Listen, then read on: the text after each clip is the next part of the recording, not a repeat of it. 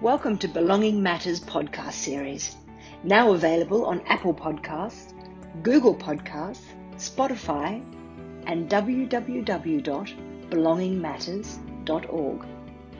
You can email Belonging Matters on info@belongingmatters.org. Episode 17, On Becoming, Developing and Acting on a Vision for Valued Social Roles. John Armstrong has been involved with people and families of people with a disability for over 40 years.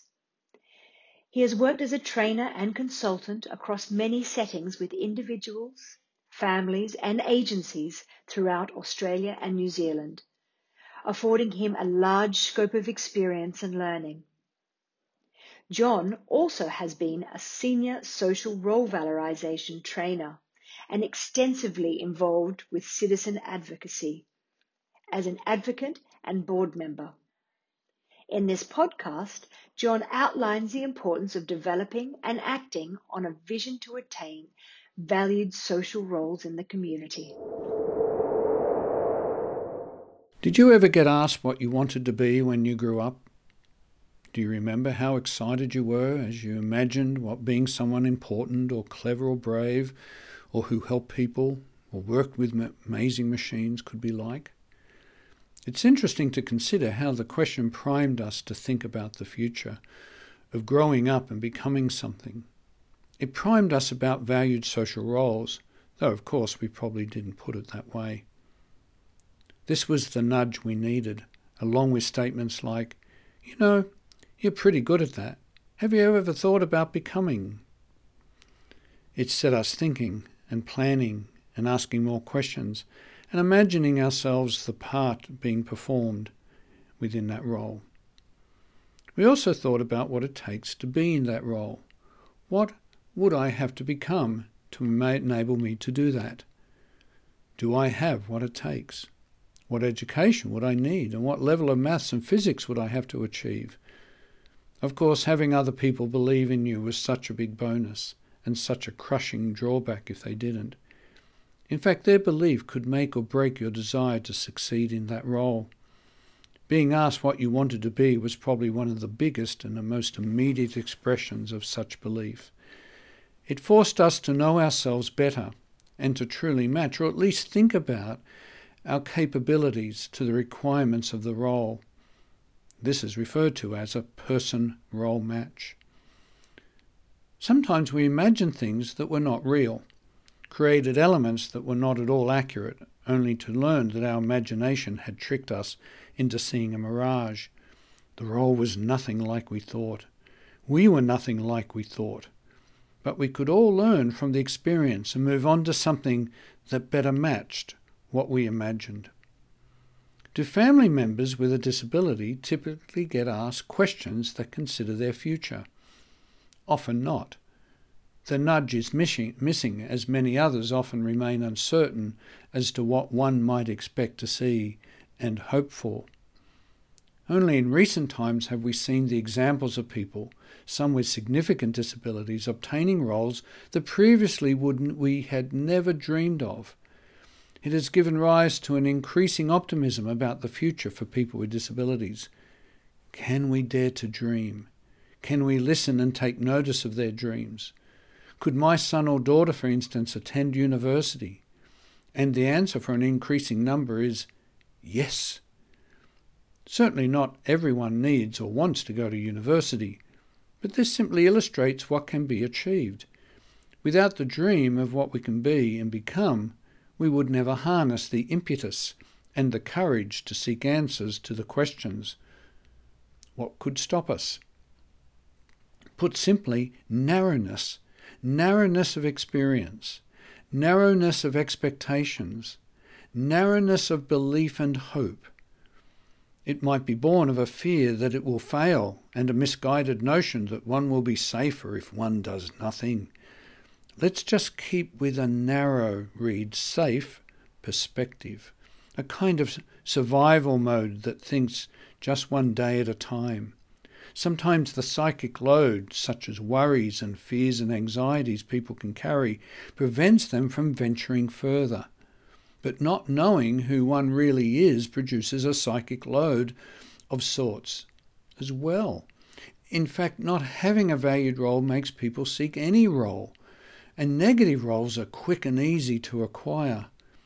So while we fear moving forward, we could unwittingly be encouraging someone we love to move backwards into dark areas, such as the many negative roles available with their low expectation, their poor habits and disciplines, the dependency they contain, and reduced competence and confidence to become something that could take a lifetime to escape. Please no, let's not go there. Have you ever noticed how many things in life happen to those who are looking? Some of the research on luck, as once reported on Catalyst, bears this out. Lucky people are just people who watch for opportunities, see them and then act on them. It's called serendipity. Unlucky people are simply people who believe that nothing good can happen to them, and so they aren't looking at all. In one study, they simply dropped $50 notes on the footpath. Who found them? You guessed it, the ones who are looking. The unlucky people simply walked right over the money. The same opportunity was there for both groups, but only those looking for an opportunity grabbed it. Sometimes opportunity is staring us in the face. We just have to grab it.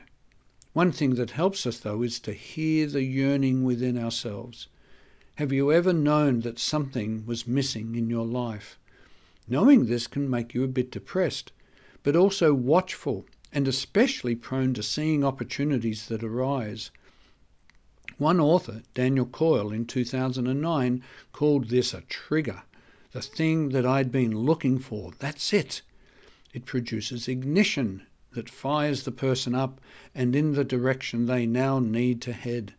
They also experience a strange sense of belonging, because they now know where they should be and the type of people that they will be with.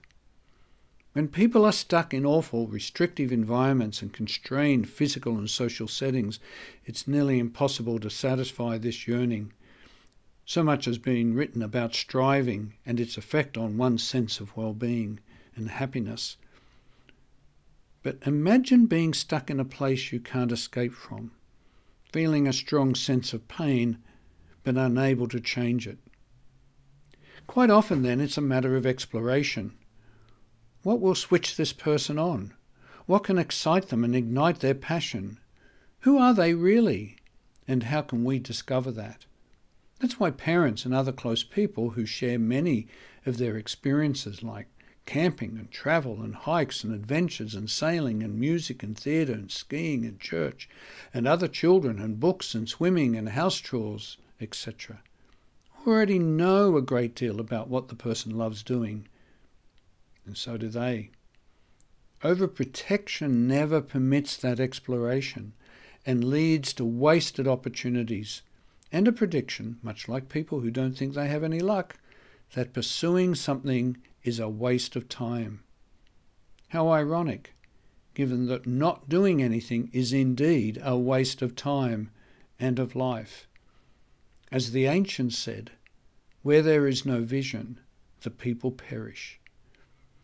When people are ignited towards something, they tend to channel their energy into that which ignites them.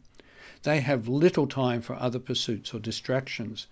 Choices tend to reflect a focus on the goals of the vision and tend not to be distracted into adverse pursuits that would undermine that vision. We all slip up though, but depending on how much of a vision is uppermost in our thoughts, we usually manage to get back on track and continue with even greater vigour. It's a matter of valuing what we value and not letting pathetic endeavours take precedence. Have you met people with disability who are very clear about what they value and what they wish to pursue? How do you feel when you see that? If people don't have a clear vision of who they want to be, their choices often reflect the confused and aimless state of their being. Anything is possible. Others, not perhaps having experienced much control and choice in their life, revel in the newfound freedom, much like students leaving high school at Schoolies Week. I'll do anything I want, just because I can. But the good things of life, or valued social roles, do not emerge from such conduct in the long run. Only long-term preferences that often express a no illustrates the authentic form of freedom that being able to say no can bring. To have the capacity to reject an unnecessary distraction to my goals, even ones that are captivating, now that's freedom. Why should valued social roles be so important? Because valued roles shape every aspect of our lives and define who we are. Valued roles facilitate every relationship and open doors to community participation. They determine the settings and the activities and the appearance of a person. They stimulate growth and learning. Valued roles provide identity and status. They profoundly influence how a person sees themselves and how others see and treat them. They even provide an impetus for possessions we acquire and the financial support we receive. Our rights are expressed through our roles. Our roles are us. Yet there is something even bigger for people with disabilities, because as we discuss in social role valorization workshops, their role is even more powerful in shaping the impression of others, more powerful than even their impairment. This is why roles are so integral to shaping the future we all seek, of what we have come to call, as a shorthand, the good things of life. No valued roles, essentially no good life. We need a nudge to get us going. The people with disability we know and love need that too, and quite a bit more. They especially need people who will help shape the high expectations, the rich experiences, and plentiful investment in a future life through supporting valued social roles that reflect who a person really is. One can then begin the story of becoming. You've been listening to the Belonging Matters podcast series. For copies of this and other Belonging Matters programs, please go to belongingmatters.org. The Belonging Matters website features free podcasts, videos, and many other resources to assist people with disabilities and their families to lead ordinary lives in their communities. To contact Belonging Matters, please email info@belongingmatters.org.